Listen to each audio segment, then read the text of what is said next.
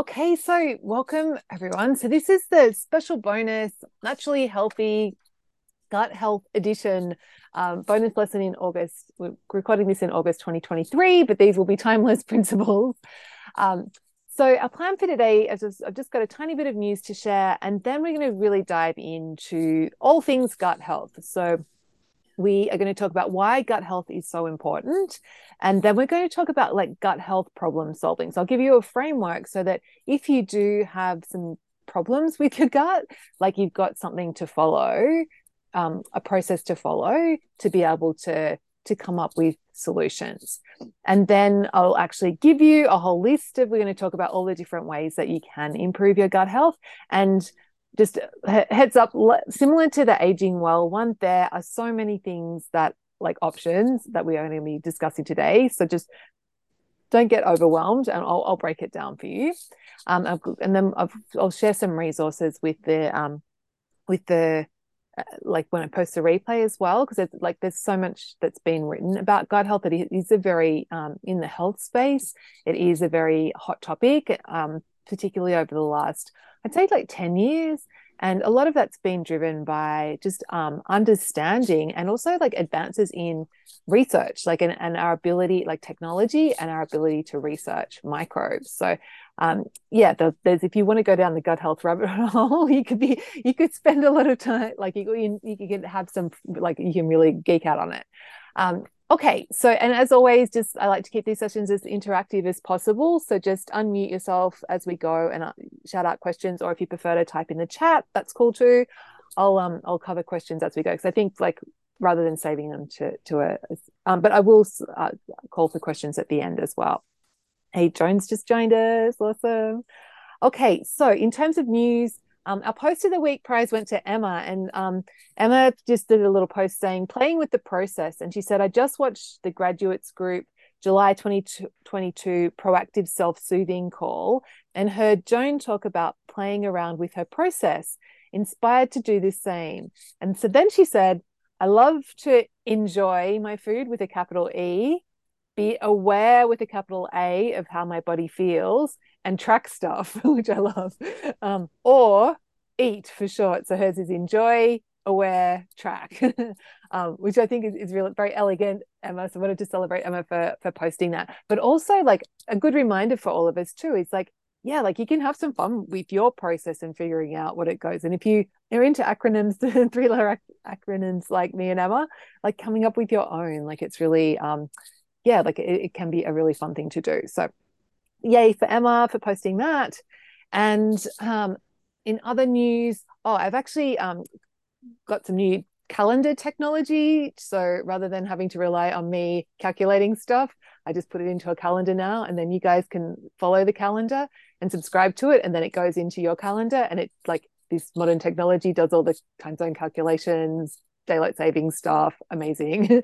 So I've actually set up two calendars, one for the Staying Naturally Healthy group and Hey Mary, and then one for the September calls. So if you so that'll have like the weekly calls on it. So the first one, the SNH one, just has the graduate stuff, and then the second one, the September 23, that will have the weekly calls. So I put those links in the chat. I'll post them with with this replay as well. So you are welcome to follow along with either or both of those. And moving forward, like you guys, if there's any of the weekly calls that you want to attend, please do. So that is yeah, I'm really excited about new calendars. Okay, and what else? There was something else that I just thought of to share, and now I can't think of it. Yeah, calendars. Oh yeah, circle. So I'm going to I've decided, because lots of people have been asking me, oh, should I be posting in the graduates section? Should I be posting in the original section? And so I've just decided we don't really need a separate, so I'll keep the graduates section separate for posting replays and resources. But I was thinking we don't really need two tiny wins sections, and we don't really need two review sections, because whenever anyone does a review, graduates or or people that that are going through for the first time, it's all relevant. Like, a win is a win. It doesn't matter how long you've been at this for. So I'm going to simplify circle and just have one space. So I just need to figure out how to do that. Okay, cool. So let's now go dive into gut health. So first of all, like this, why is gut health important? And the thing is like gut health impacts all areas of our health because our gut is how we absorb nutrients. So it's like the stepping stone for nutrients getting from our food or from the outside world into our bodies for our bodies to be able to use it. And so if you've got impairment in your gut where you're not able to absorb nutrients properly, then it doesn't matter what you're eating. Like it's what is actually getting into your cells that's important. So if you've got gut issues, that has a direct impact on your health because your ability to your cells to have all the nutrients that they need when they need them is impacted by your gut. So it's a huge thing. And the other reason gut health is important is like there's a direct link between the brain and the gut, and it's like the vagus nerve, and there's research around how like our gut health impacts our mental health, and that's because of this link between the brain and the gut. And the other thing with gut health is your gut, because that's so in our bodies, like everything inside is sterile except for our digestive tract. So like inside your muscles, like no bacteria or like, or it should be sterile. Like there shouldn't be any microbes in there. The only microbes are on our surface, which is like on the skin, on the outer surface, but also inside our digestive tracts. And so our gut is like this barrier between us and all the bugs in the world.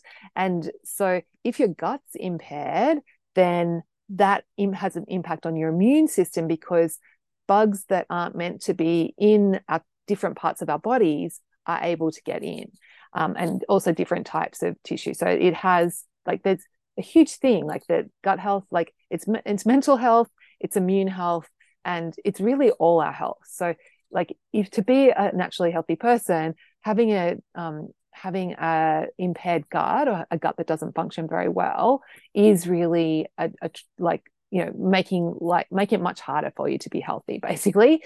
And then in terms of like gut health and weight, like definitely gut health has a huge impact on our appetite as well and our weight. And so if you're so when you've got like diarrhea, and if anyone's sensitive about this sort of stuff, don't be eating while we're having this conversation.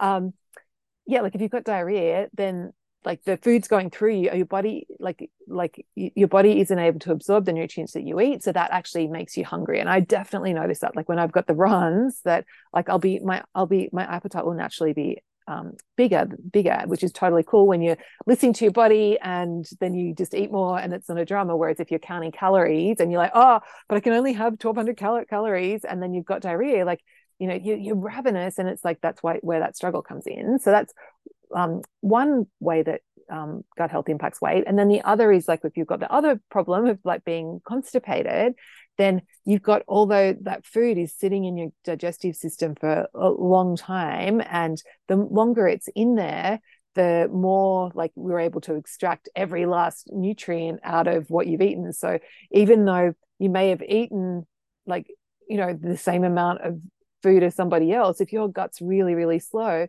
the amount of calories and nutrients that are actually going into your system is more for the same amount of food as for someone who's got a more regular regular timed system. So like having constipation is like makes it harder for your weight, because then like you have to be like way more on top, but your appetite will naturally adjust. But if you're just eating based on what you think you should be having, then that can make it harder to lose weight.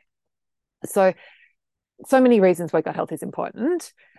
So let's move on to like, and I guess with all these things, like knowing that it's important is great, but we don't want to use that when your gut is problematic. Don't stress out about it, like, because you don't want to add stress about your gut onto the problems that are already there. So just know that, like, yes, it's important, but also, like, you don't have to do any of this stuff perfectly, and there is no such thing as a perfectly functioning human. So it's okay if you do have some problems for a while.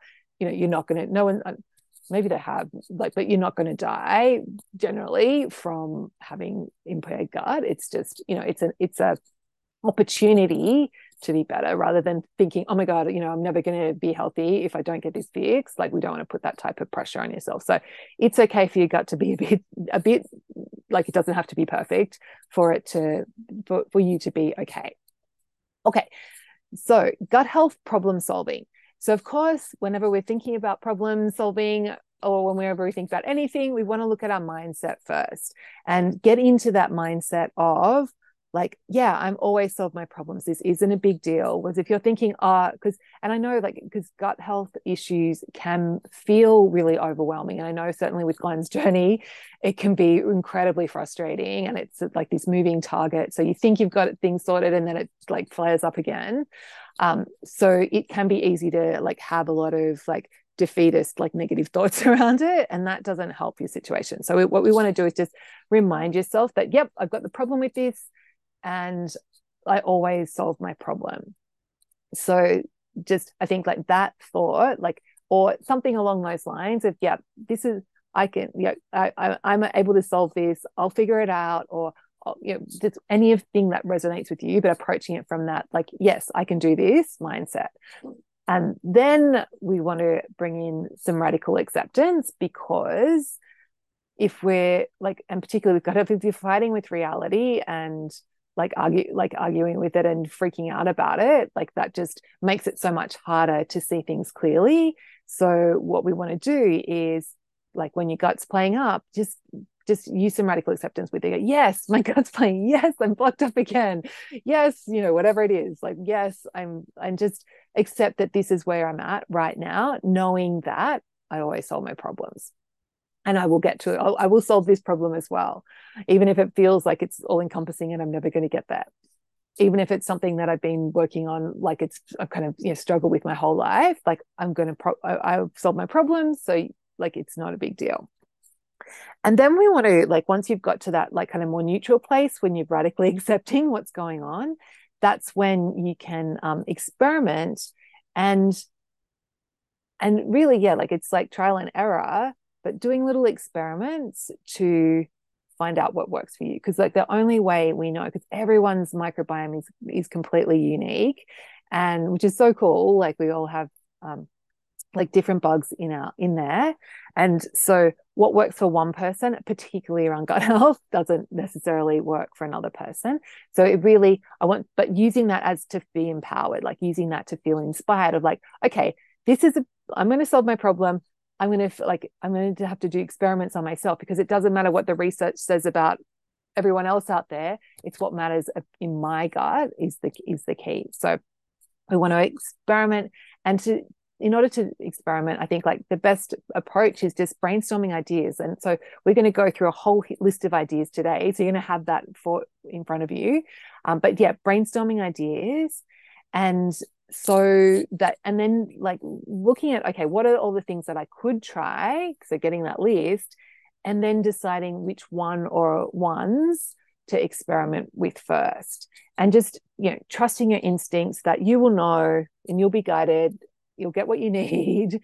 And then, like, when you have just narrowed it down to, I would recommend not doing more than one or two experiments at a time, like, knowing that you can do this over time. When you've got that narrowed down, like, is this something that you can create a tiny habits recipe for, or is it something that you're just going to start doing? Like, you just make a decision and do it. Depending on what it is that you're doing, like, creating a tiny habits recipe might be helpful. And then it's all about, like, just listening to your body, tuning in, seeing how you feel, like, and trusting that your body's going to guide you on this. And the other thing with it is remembering, like, approaching it from, like, there's no failing, only learning. So you might try something, it doesn't work, no dramas, because okay, that doesn't work for me. I'm going to try something else, and just approaching it from that. So our problem solving framework there, so getting our mindset straight. So like being a problem solver, I always solve my problems, radically accepting where you are. So yes, my gut is playing up, brainstorming ideas and then running experiments. So deciding which ones, like having a list, deciding which ones you want to play with first, or you might just decide which, and you don't have to have a list. You can just decide, try something. If that doesn't work, then go back to the drawing board. Like it's, you know, up to, depending on what your working style. And then really it's just like listening, giving yourself the opportunity to tune into your body. What's my body trying to tell me here? And just keep repeating and keep failing and learning until you get to where you're happy. And also, like with gut health, it really is a moving target. So, and that's because like the populations of bugs in our guts change on an hour to hour basis, like, and there's like a circadian rhythm to them as well. So yeah, in the morning certain populations will be higher, and then in the like they'll drop off, and in the afternoon, and like around, depending on what you've eaten, like different populations will be going up and down. And then like, so it's like, on one hand that is incredibly frustrating, but just understanding that these bugs, like their life, like they live for a couple of hours and like they're reproducing like crazy, like, and so it is very variable.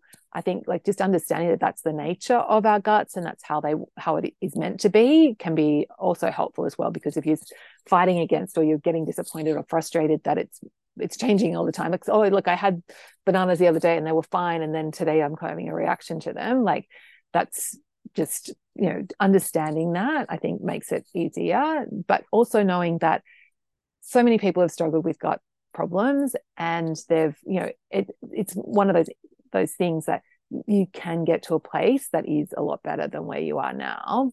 It doesn't mean that you won't have problems in the future, but you know, just knowing that it is possible. Okay, so how do we improve our gut? So now we've got our like problem solving framework. What are all the like tactics and ideas that we can use? So there's a whole list here, and I've broken them into 3 sections. So we've got so how to improve gut health. So we're going to look at like food that you can eat in terms of real food.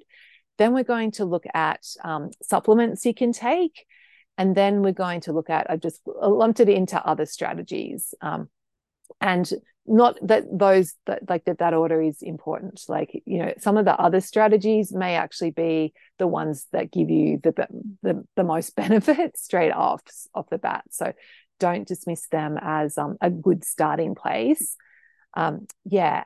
So, also before we go into that, I just wanted to speak about like in terms of problem solving. So there are on the market a lot of different options now for gut microbiome testing, and I've been tested, Glenn's been tested, and if you're excited about getting tested, go for it. Like definitely, like there's no harm in doing it. But what I found is that certainly, and actually to be fair, this was actually, I did it about 5 years ago, so this may have improved since then. But one thing I found was that you get your results back, but it was like, it's like, you know, it's so complicated, and there's just like, you know, you've got all these different bugs, these types of bugs, and blah, but it was like the actual, like, how do I translate that in from this is what's in my gut to this is what I need to be healthy, like this is what changes I need to make.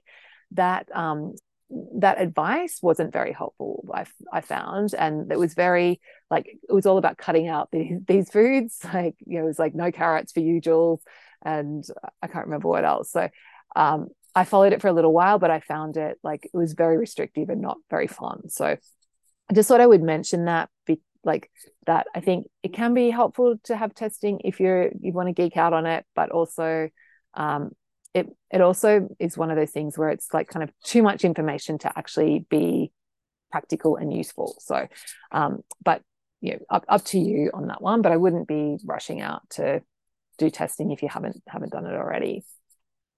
Okay, so let's talk about how to improve gut health. So first of all is our real food. So of course, number one thing is when we think of gut health is we think of fiber.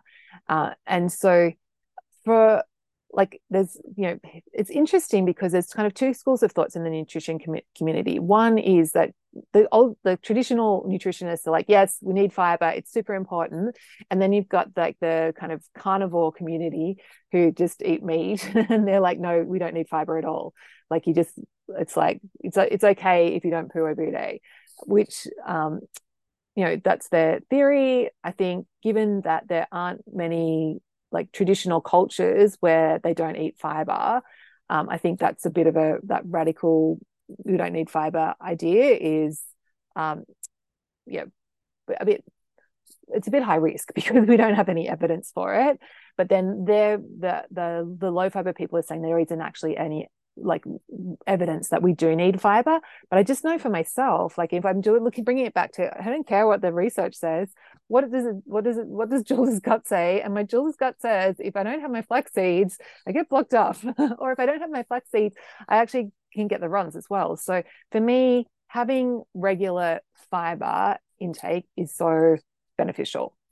But you also you want to increase it gradually. So if you're going from like not having much fiber, you don't want to start just like chowing down on big bowls of flax seeds or big bowls of oat bran, because that can be too much of a shock on your system, because the bugs there are like, oh, well, we don't know what to do with this. We don't know, the fiber eating bugs aren't going to be around. So if you want to increase it gradually so that the populations of bugs that can handle the fiber, they get a chance to keep up. You don't want to like just completely overload them. You want to give them a chance to get their recruitment process happening so that they've got the right bugs are ready when the fiber comes. And the way to do that is gradually. So for me, like these days, I like have 4 tablespoons of linseeds or flax seeds a day with my yogurt. I love it. It's like my afternoon treat. I have it every single day. If I'm traveling, I take my flax seeds. Like this is a big thing for me. But if you're not into flax seeds, like psyllium is another option, which is like it has this kind of glutinous thing. I do have had psyllium, but I prefer flax because they're like crunchy little seeds in with my yogurt. Chia seeds are another option, or oat bran, or like, you can get like, wheat fiber and stuff like that. But I'd recommend not going too much down the wheat fiber because it can be quite abrasive and quite harsh. No, I don't grind the flax seeds, Joan. I just, because I like them. The flavor is a bit like, dirty is not the right word, but yeah, the flavor is kind of got this not so nice flavor. So when you grind them, and also when you grind them, you lose the crunch. So if I mix it in with the yogurt, it's like you miss out on that crunch. So I actually really like crunching them. But if you grind them, then your body is able to absorb. So flax seeds are like 30% fiber, 30% omega-3s, and 30% protein. So if you grind them, you are able to better absorb the protein and the omega-3s from them. But those plant-based omega-3s aren't very bioavailable anyway, and I take fish oil to get my omega-3s. So I'm just eating them for the fiber and the crunch. So I don't. But if you did want to increase your omega-3s and get that from the flax seeds, then grinding them would be more helpful with that, but they are less palatable once ground. But then you can use that ground flour in baking and things, so that's an option. Okay, so great question, Joan. So you want to have some sort of fiber, and I think like having something that you take, like flax seeds, like oat bran, like whatever it is, every day is good, because then you're getting that consistent volume of fiber. And then you can look at like having foods. But if you have a day where you're not having as many vegetables, like if you're only relying on getting the fiber from your vegetables, then that can be like, your fiber isn't going to be as consistent. And I think having that solid base, it's great if you get more fiber on some days than not, but if you've got that solid base, it just makes it easier, like peace of mind. So it's just, and having that habit in place is really great. Okay, so first, increase fiber gradually. Next is increase water/fluids, which is what everyone will tell you. And when I say that, it's making me thirsty. And in terms of how much fluids to drink, like again, it's like you will know. But what I would recommend is and generally if you're this is only like if you're having constipation that you need to increase water and fluids. If you've got diarrhea, then water isn't going, adding more water to that problem isn't going to make a difference. But I would encourage you to experiment with having more than you think you need. So I drink like at least 4 liters of tea a day. Like, so I've got like a teapot that's 1 liter, and I have like at least 4 of those a day, sometimes more. And then that doesn't count like if I have water in between, and I have a couple of coffees, and then I'll have kombucha. So I'm probably drinking like 5 liters of water a day, which is like 4 liters is a gallon. I'm not sure what that is in whatever else you imperial measurement people use, but yeah, like I have a lot of water. But again, it's like play around with that with your water fluid intake, and because that's an easy thing to fix. And yeah, when it's it doesn't have to be just straight water. It can be tea, it can be coffee, it can be whatever beverages you want to drink.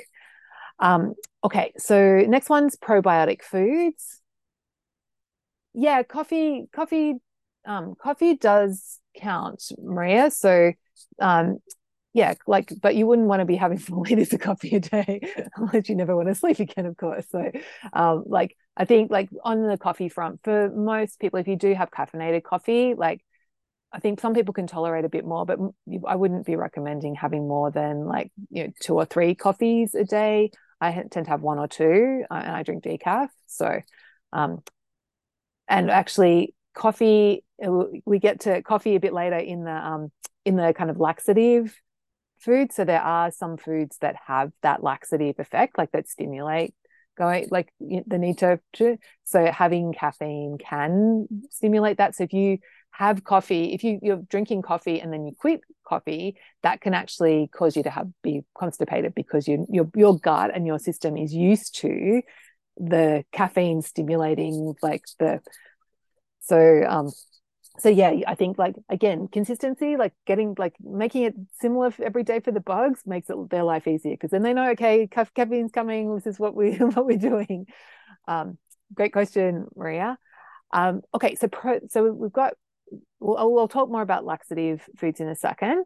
But probiotic foods, so there's probiotics and prebiotics, and probiotics they're bugs. Like these are foods that contain microbes. So this is like the fermented foods. So for me, that looks like I have yogurt every day with my seeds. So like my afternoon snack, which I love, is really my gut health meal of the day. So yogurt is a great one for that. It's really and you can get dairy-free yogurts as well. So like that's amazing option. And then the other thing I love for probiotic foods are fermented vegetables. So I make my own sauerkraut, and I'll post links to recipes there. But fermenting vegetables can be really easily, like and I've got the boys onto like fermented carrots. So, and it's just a matter of like cutting up carrots putting them in a jar, mixing up some salt and water, putting it on, and leaving them out for a few days, and they'll do their job. They'll start fermenting, and then you get this and then you can put them in the fridge, and you get this kind of, because what happens is that there's a particular type of bacteria, like the group of bacteria, the lactic acid bacteria, that produce lactic acid in the fermented foods and give you that beautiful sour flavor. So if you are curious about getting into fermented foods, yes, you can buy commercial sauerkraut, which is really expensive. Or what I would really recommend is just starting with my fermented vegetable recipes and making yourself a jar of fermented carrots, and then just having 1 or 2 like sticks of carrots a day. And like even my boys eat the fermented carrots these days. So, they're really easy. They're really palatable. It's like, a couple of minutes work to get them done, and, really inexpensive as well. But you can play around with, like, you can ferment cauliflower, you can ferment all cabbage, all cucumbers, anything you want. But my favorites are carrots and the sauerkraut cabbage. Okay, and then there's also things like kombucha, which I also make. I'll put a link to that recipe as well if you want to get into fermenting your own kombucha. And then there's also kefir. So like there's a whole heap of things, but don't have to overwhelm yourself on it. Just like yogurt and fermented veggies are a really good place to start. And yet there are other fermented foods, but they like the important thing is to have the live bugs in the food. So yes, bread, yeah, there's fermentation in bread, but the bugs are killed in the baking process, so you don't really get the benefits of having. And same with like chocolate, there's fermentation in cocoa bean production, and it's actually the fermentation which creates all the beautiful flavors that we get in chocolate. But those bugs are long dead by the time you open a bar of chocolate. So it's really these fresh dairy. So there are cheeses are fermented as well, but I think yogurt tends to have the highest populations of live bugs, so that's why I go for yogurts. Okay, then we've got prebiotics. And actually, if you are dairy free, I do have a cashew yogurt option that you can make yourself. So if you look, because I know dairy free yogurts can be kind of on the more expensive side, so I'll put a link to that recipe as well, because that's like if I couldn't have my regular yogurt, that's what I would definitely have. Okay, so we've got our probiotics. So pro just means that they've got the bugs in there, and then pre means that prebiotics are food for the bugs, basically. So they are going to feed, like they've got like these foods have things in them, like nutrients in them that our like gut, our stomach can't absorb, so it gets passed onto our gut, and so it's not available in our stomachs, but it is available for the your gut microbes to eat. So prebiotics, probably the most common one is onion. So onion and garlic. So they contain this it's a compound called inulin. So it's like a type of soluble fiber that your gut microbes love. So having onions and things is great. And that's why often, and the thing with prebiotics, so if you're having gut sensitivity issues, the prebiotics are often the thing that causes flare-ups. And it's because the population of like the types of bugs that are in your gut are like causing, like they'll eat this inulin and then they'll have a party and they'll cause you to have your whatever gut digestive problems that you're having. So if your gut is sensitive, prebiotics is what you don't want to be increasing. You want to like minimize these. So if you've got like a good gut, like a good gut microbiome, in having prebiotics and increasing these can be helpful. So this is where it's like knowing where you're at is really important.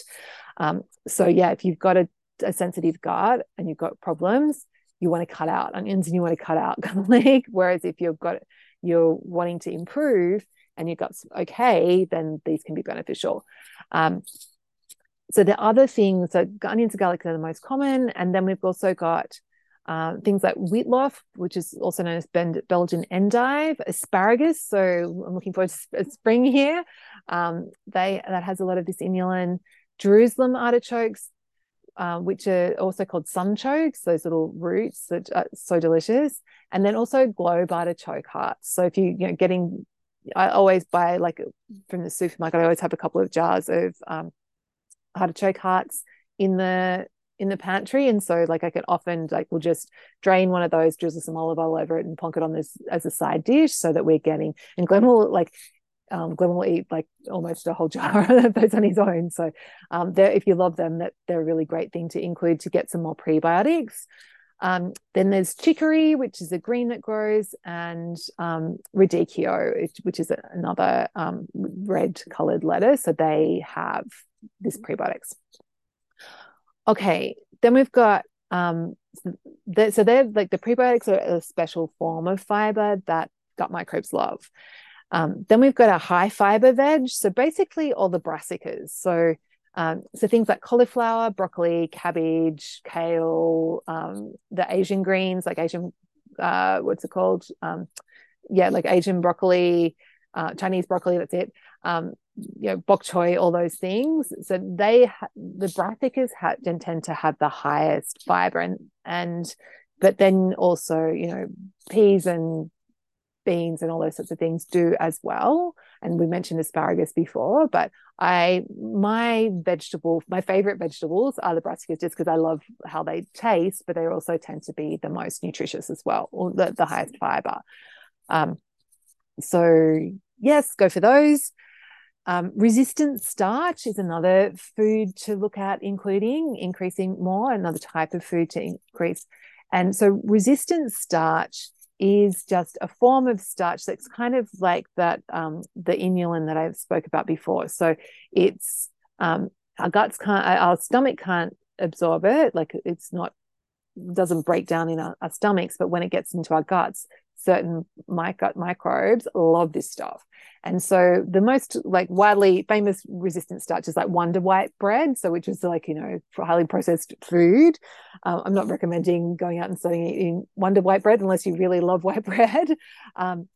But the easy way to get resistant starch is to cook and cool. When you cook and cool things like potatoes, rice, and pasta, that cooling process converts a lot of the bioavailable starch into this resistant starch form. So once it's cooked and cooled, it goes into this resistant starch form. So therefore, when you eat it, it doesn't matter if you cook a potato and cool it and then heat it up again, that cooling process has created the resistant starch. So you can eat the warmed up potato, but you're getting this extra bonus of this extra fiber that you wouldn't have got if you just had eaten the potato when it was still hot. So that's a really cool trick, that if you do love your spuds and you do love your pasta and rice, rather than just cooking and eating it straight away, adding that extra step in. So when I'm cooking rice for the boys, I very rarely just steam rice and serve steam rice. Occasionally I will, but that's more of a random thing. What I do most of the time is I cook up a whole pack of rice, cool it down, and then put it in the Ziploc bags in the freezer, and then I make fried rice with it. So it's had that cooling process, so that you're getting that resistant starch. So that's another fun trick that you can play around. And that resistant starch tends to be quite good for people that have sensitive guts. So if you're having a lot of gut issues, focusing on having resistant starch can be a really good way to start feeding the good bugs without causing flare-ups. So that's a really good trick. And it's also, the other cool benefit of doing that is because the starch is going into that other form, when you eat those potatoes that have been cooled, or the rice that's been cooled, it doesn't spike your blood sugar as much. So you get that benefit as well. Okay, then we've got laxative foods, which we kind of touched on before. So they're not technically laxatives. That's how I think of them. But these are foods that do promote movement. So caffeine, we mentioned. Prunes are another famous. So my boys get 2 prunes every morning, every day. When we're traveling, it's me traveling with my pack of prunes and my jar of flax seeds.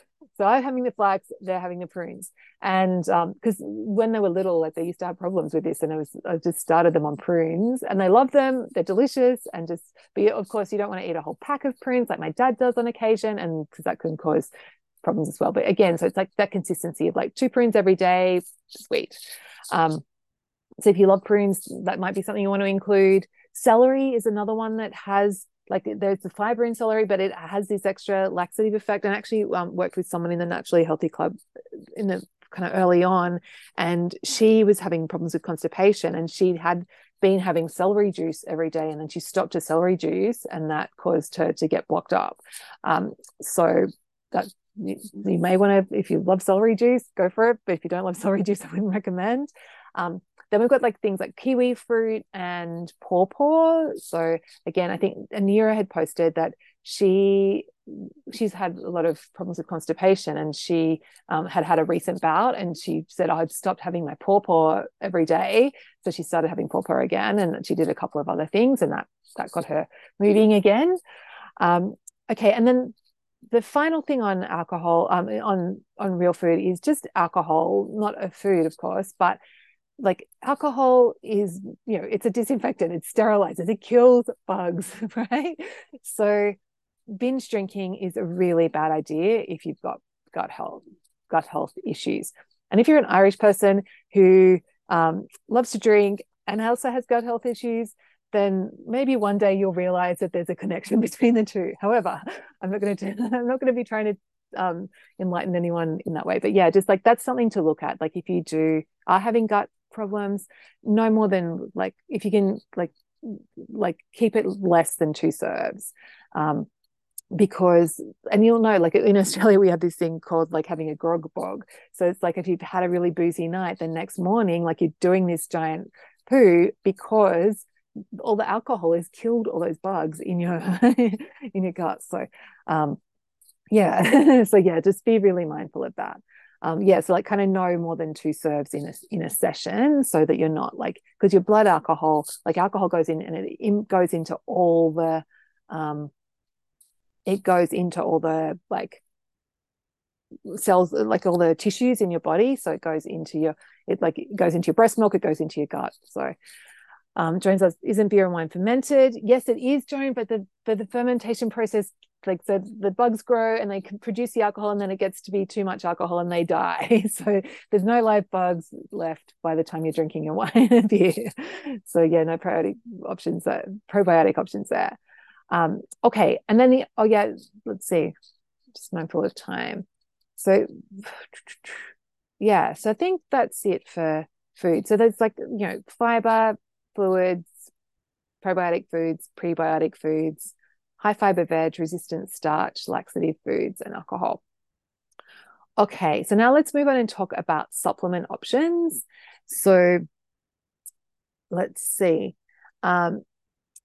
Yeah, okay. So guar gum, which is like, some sort of bean. It's this like powder that you get that's used in like food manufacturing, but so you'd think it would be bad, like it's this highly processed thing, but it's a really good prebiotic. So it acts as this fiber that is beneficial for gut microbes, and Glenn has found that like supplementing with guar gum, like that's really helped him feed the good bugs and not cause flare-ups.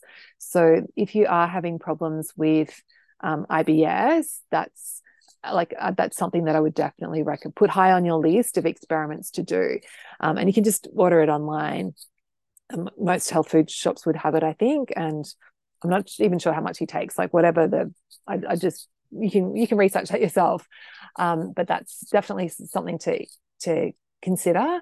Then we've got probiotics in our food where we're eating food that contains the good bugs, but you can also buy commercial probiotics that come in a capsule or in powders. And I'll link to I'll link to it with the replay notes. But there's one called Lactobacillus rhodori, which Glenn has found really helpful for him, and so I'll link to an information page about that. That might be something that you may want to consider. The other thing with there's millions of different probiotic options out there. I prefer to go with the fermented foods, just because then you're getting like this really diverse range, whereas the commercial probiotics tend to be only a handful of strains. This one that Glenn takes is just only one type of bug. So if you're taking a commercial one, you're missing out on all the, on other ones. However, it's like, again, it's a good insurance policy. And certainly if I ever need to take antibiotics, I would then consider like having my fermented foods, but also taking a commercial probiotic just to really build the good bugs back up. And then again, there's also available, you can buy, like if you go to your health food store and ask them, they will have commercial prebiotics. So rather than having to eat onions and garlic and whatever, you'll be able to buy a powder that contains that inulin. So if you prefer that might be an option. Collagen powder is another one that probably you wouldn't think of. But collagen is very calming on the gut and really good for stimulating good gut microbes. So I take two tablespoons of collagen powder every day. I'll link to the one that I take.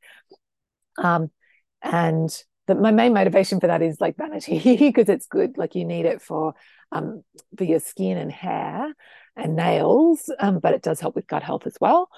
Excuse me. Okay, vitamin C. Yeah, it's can be good for your gut as well. I take it for immune health, but it can be good for just supporting your gut microbes. Fish oil, again, that's something we discussed last week in the Aging Well class, and it's amazing for mental health. It's amazing for reducing inflammation. It makes you shinier hair, improves your cardiovascular health. So pretty much anything that I mentioned this last week, wherever you see any research and they're researching fish oil, it's always really beneficial for whatever ailment they're talking about. And so the same for gut health. So I take like 3 triple strength capsules a day. I'll link to the one that I take. But particularly if you're vegetarian, I'd really recommend taking a supplement. And so that's definitely worth it. Like, I think it's a very good investment. If you are willing to spend money on supplements, fish oil is definitely the one to do, because it just covers so many things, because it has this anti-inflammatory property. And even like I eat a lot of fish. I probably have fish like 4 or 5 times a week, and like between lunches and dinners, and I still take fish oil, like, because it's like one of those things that, yeah, it's good to get in your diet, but actually having higher levels than you would normally get in your diet is even more beneficial. And there's like, no downside to it. Magnesium is another supplement to do I take fish oil and omegas? Not too similar. No, I just take the fish oil. So the fish oil contains the omega-3s, Lisa, and the form that they're in, this phospholipid form. So they're in a form that's more bioavailable. So our bodies can use the fish oil form better. So if you get like a vegetarian omega-3, some of them can be converted into the phospholipid form, but that's actually an extra processing step. So most of them aren't. Cod liver oil, amazing. Maria, if you can handle it. I prefer my capsules. So they eat the algal supplements. Your body can use it, but you're not getting as much benefit. So you're paying less for algal supplements, but you're also like getting a lot less actually going into your cells. So that's just something to consider. So if you are, like, for ethical whatever reasons, are able to have fish, I'd recommend going with the fish. Okay, then we've got magnesium is another supplement to consider, because it can have a laxative effect. So experimenting with different types and different doses can be something to play around with if you do suffer from constipation. And also if you're getting cramps, magnesium really helps with that. And there's heaps of different forms of magnesium. And then there's also a supplement called Coloxal with Senna, which my dad's doctor recommended. He was having some problems with constipation, and he takes that every day, and that's sorted him out. So that maybe something you want to experiment with, if you're happy with taking something. Okay, so in terms of other strategies to improve gut health, so like there's so much that we can do around this. So first I've got here is just like be naturally healthy and listen to your body, because so many gut upsets and bloating are caused by too much food. So really, like, overeating is a huge problem for gut health. Yeah. Okay, Maurice, that's a great question. On supplements, can you develop immunity or become ineffective if you take them for a long time? So yeah, okay. So things like Coloxal with Senna, that can become ineffective in time, but things like cod liver oil, like that fish oil, your body's using it and needing it all the time. So it's like you're not going to develop an intolerance to it. Like, keep going. And then glucosamine, that's a what's it called?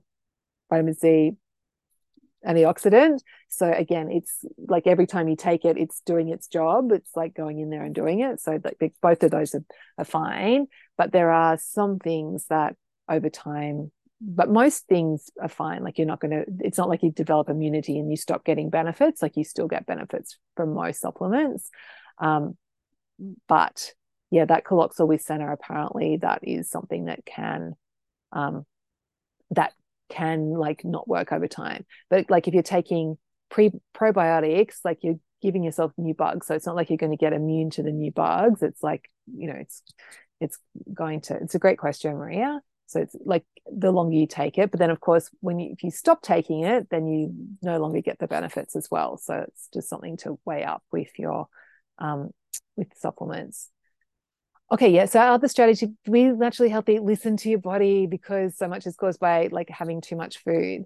And also being naturally healthy, like putting your cutlery down, chewing your food is really important, because the first part of digestion is in the mouth.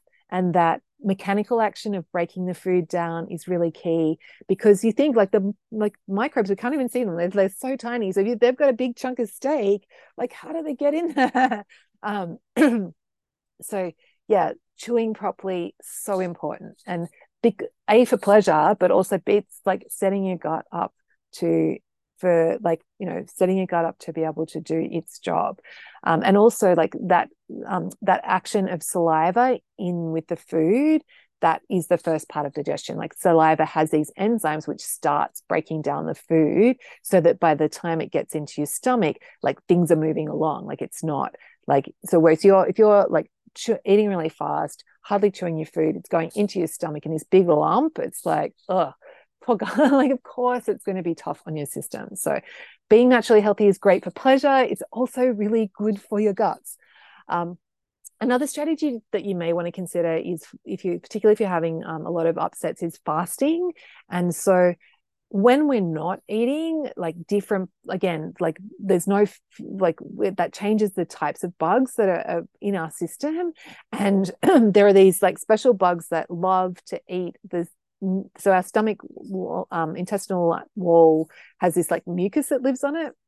And there's these gut microbes that love to eat the mucus on your stomach wall lining, which sounds really gross, but it's kind of like they clean it off for you. And so if it's a bit manky in there, like if you fast for a while and there's no other bugs around, these bugs are, oh my goodness, we get free range of the mucus, amazing. And then they go and they eat it, and then they kind of clean it up. And so fasting is it can be a really good strategy for improving your gut health. And that's something that Glenn has certainly included. So I think in terms of getting those benefits, like doing like 16 hours was kind of the minimum. Like you kind of need to be fasting for about 16 hours before your gut's empty enough for those bugs to work.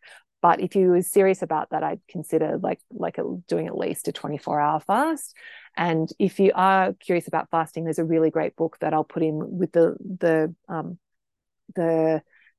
replay notes called Fast Like a Girl. And that actually talks about, and it gives you a practical strategy on how to include fasting and time it with your menstrual cycle, so that it to make it easier and to make it more effective for you. So that's definitely something, if you are having a lot of problems, that I would recommend. Another thing, if you're having a lot of problems, that can be helpful is to do like some sort of gut reset or some sort of elimination diet. So normally I'm not a huge fan of these because restriction causes problems, but for extreme situations, sometimes just like removing all the things that could possibly be irritating your gut for a short period of time, like 6 weeks or a couple of weeks even, and then adding them back in slowly can be like really beneficial. And so if you are curious about that, Monash University in Australia has an app, and they call it the low FODMAP diet. So it stands for the different types of carbohydrate, like foods that can cause gut things. So they've got this app. It's really easy to follow. Like when someone tells you about the diet, you think, oh my goodness, I'm never going to be able to eat anything. But basically it's all vegetables that are problematic, and like anything kind of fibrous. So what you can eat is, so what if you are doing that, I'd recommend focusing on what you can eat. So like proteins, like animal protein, eggs, all really fine, and simple carbohydrates. So rice, potatoes, and pasta like tend to be fine. So like if you are going to do something radical like that, just focusing on what you can eat is really key. And the other thing with that gut reset, like that Monash University, the FODMAP thing, is the amount that you have is really important. So you can have so some people can tolerate little bits of corn, say, but then if having a whole bowl, like a whole cob of corn, is going to be problematic. So it's confusing because sometimes you might eat corn and it's fine, but then you eat corn again and it's a problem. And that generally comes down to the quantity piece. So if you had a little bit one day, then it wasn't a problem. But if you had too much, it can be too much. So let's see what we've also got. Minimize antibiotic use. So stay healthy in the first place is a really good way. But of course, like don't freak out about that. If you do need to take antibiotics, take the antibiotics. Like don't, if your doctor's really recommending them, like ask the question, of course, like, do I really need these? But then if they're recommending them, take them, because getting rid of that infection is going to be more important. And then you can use these strategies to build your gut microbes back up, because like they're variable and we can feed them and grow them. So like you can recover from that. So don't freak out about antibiotics. Getting dirty is a really good one. So gardening, exposing yourself to dirt, it's great for like exposing yourself to those, because the microbes are everywhere. So be strategic with your hand washing and your sanitizing. Yes, of course, in the age of post-COVID, of course, be sensible about that, but don't feel like if you're just at home and you haven't been exposed to the outside world, don't go and sanitize your hands if it's not necessary. Okay. And then we've got stress reduction. So anything you can do to reduce stress is going to be helpful for your gut. So like meditation, breathing, feeling your feelings, journaling. Acupressure. So this is something I'm not so familiar with, but Nira had posted she'd had success with that, some sort of massage. So you might want to Google that if you're curious about exploring that. You can get medications to help. So of course, you always have a discussion with your doctor if you try a few things and it's still problematic. And then the other option is to have it, that people actually do, is to have a fecal transplant, where they actually take someone else's poop and transplant it into yours to like get those bugs across. So kind of gross, but yeah, there we go. So I'll share. There's some books that I recommend. I'll post those with the replay rather than read them out now. And if you are curious about reading more about this, but the key takeaway from this today is like, just don't get overwhelmed. Like you don't have to do this perfectly, and your gut's like a moving target. So remember, like those bugs, they're changing hour by hour, different times of the day. And if I just really approach it from this, I always solve my problems. And if I was only going to do one thing, if my problem was constipation, I would start with gently increasing fiber and water. If my problem was diarrhea, I'd look at removing those fiber-rich foods, those prebiotic foods, and actually supplementing with guar gum.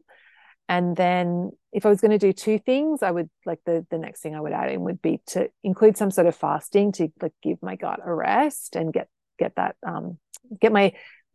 clean to my gut mucus lining. There we go. So does anyone have any questions before we wrap up? Yeah, I just got one, Jules, if Yeah, I yeah. may. God.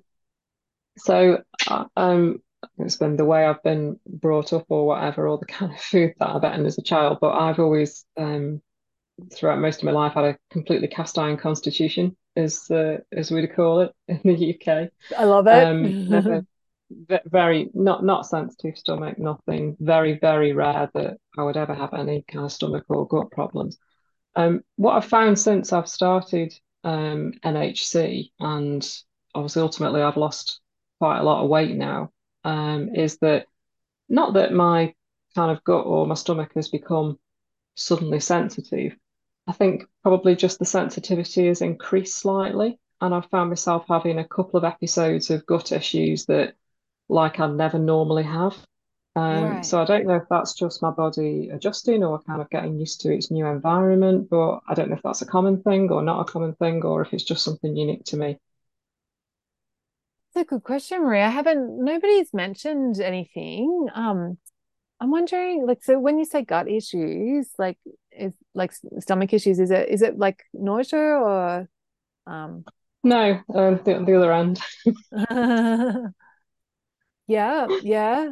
Yeah, so more on the constipation side or the No, sort of more like kind of the diarrhea or the sudden need to sort of like eject, like a meal after eating.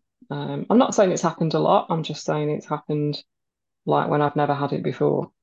right, okay. That's fascinating, Might isn't be it? something that might be something I've eaten, might be something that I don't know previously. Maybe I would have tolerated and now I haven't. Not sure because I don't really know what the triggers are, to be fair. Yeah, I recover cool. quite quickly afterwards. Yeah, yeah. Okay. Um, yeah, I'd say, yeah, just like I just monitor it, Maria, and just next Mm, time, like just really tune into it because I haven't like I don't like I don't think the weight like losing weight would be causing that. So it's probably something yeah. else that's that's Yeah, it's changed. probably completely unrelated. I just thought I'd ask the question, and that's why I was kind of particularly interested to come onto this call. Yeah, yeah, yeah. Um, Perhaps I'm still adjusting. well, no, like or like could it be yeah, like there's a bug that you like that it's like completely unrelated to weight loss and that like but you've been exposed to a bug that's now giving you sensitivity where you didn't Hmm, have sensitivity maybe. before. Yeah, Yeah, yeah. yeah, Um, yeah. I'll try and dial into whether it's sort of environment related. Um, yeah, yeah. It's a funny one. I just thought I'd ask. yeah, cool. So one thing, if it does continue, like I probably would recommend like I my if that was me, do you get cramping as well with it? No, Okay, no, nothing like okay. that. Right. So it's just No, I so not just none I of need like a the loo kind of really quickly. no, none of the kind of symptoms. No. Right, right. Yeah. Yeah, because um so but anything that we've discussed today that's going to build up your populations of good bugs is going to be helpful Yeah, for yeah. that. So yeah, is there Yeah, anything I'll is there I'll anything do a that review you're and take some of that on board. yeah, was there anything that jumped out at you that thought, oh, and maybe I'd like might like to experiment with that? Um, yeah, I don't know. Perhaps it's a bit of a maybe a bit of a fibre check in terms of where I'm getting my fibre from because I'm probably not consciously sort of thinking about what I'm eating for nutritional purposes. Or thinking, well, I'm having this because this meal contains some fibre or some calcium or some of this and some of that, or I'm having Yeah. this food or I'm having this supplement. Um, if I'm taking supplements, they're usually the same supplements I've taken for years. Like I'll take a multivitamin with iron every day because I know that in the past I've had low iron, and usually just taking like a kind of regular multivitamin with iron does the trick, Yeah, great and that's idea. enough Yeah. to kind of keep me going. And then I know I have to don't worry about getting it from food, which I suppose is a bit lazy, but it works. It works for me. Yeah. Um, so Cool. yeah, Okay. I don't probably plan meals or food with that kind of nutrition in mind, but maybe that's just something to be a bit more mindful of. Yeah. Yeah, and maybe have a think about like just and think about experimenting with like, could you is there some way you could add in flax seeds every day or add in oat bran Mm, every day so that you've got that and then you don't have to worry about the rest of the meals and like you don't have to become a mm. nutritionist. We don't want to like put that stress on you, but just like adding that in Well, I usually might be have good. overnight oats made from oatmeal Oh, every okay, day, and I'll put a amazing. spoonful of chia seeds in. So Okay, great. Okay, well maybe you might So want to like put in two spoons of chia seeds and yeah, like yeah, a a bit more. bit more Okay. chia. Yeah, Yeah. amazing. Maybe I might get some flax seeds and throw those in or something like that. Yeah, Try it. Try it. yeah, yeah, that's right. Yeah, amazing. How does that feel, Maria? Yeah, yeah, yeah. Thanks, Jules. You cool with I that? think it just needs, for me, it just needs to be easy and simple and something I don't really have to kind of think about bringing into cooking or Yeah, of food. course. Yeah, Doing yeah, doing something very different or wildly extra that I'm probably not yeah. going to maintain. So it just needs to be something quick, instant, and go to. The other, yeah, so adding those, yeah, increasing, well, if you already got chia, increasing those Yeah, or adding in some flax seeds as well to that, like when you're serving it to add some crunch, it'll be delicious. One thing to do, yeah, I've just see not how that tried them. goes. Yeah, Okay, yeah, might try amazing. that. Okay, amazing. Thank you. Awesome. Okay, does anyone else have any questions or thoughts before we wrap up? No, we're good. Great. Awesome. Everyone's excited about having a healthy gut. Yay. Excellent. Have a good week, everyone. And I'll yeah, catch you guys next week. Bye.